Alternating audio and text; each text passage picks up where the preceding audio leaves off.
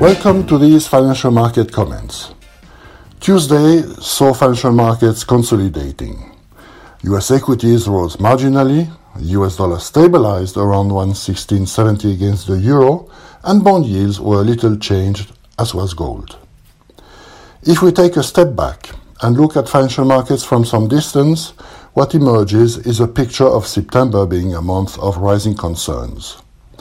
Equities started the month in heavily overbought conditions after having risen by 55% since their March 23 low to reach a new record high on the second day of September.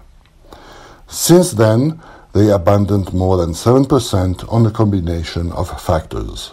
First was the need for the tech sector to digest its impressive gains, but gradually the catalyst changed and became more correlated with fundamental developments. Economic surprises are turning less positive. Job data see a significant slowdown in improvements, as do consumer and corporate confidence. The latest flash PMIs are disappointing, showing a deterioration. Fiscal support is fading. Nervousness is rising as we get closer to the US elections, and Brexit uncertainties have become extreme again. About the coronavirus, trends are unfavorable, raising fears about the second wave of contagion.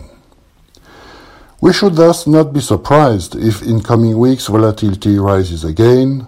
At the same time, the prospect for the global economy remains one of continued expansion, which should provide support to risky assets over time.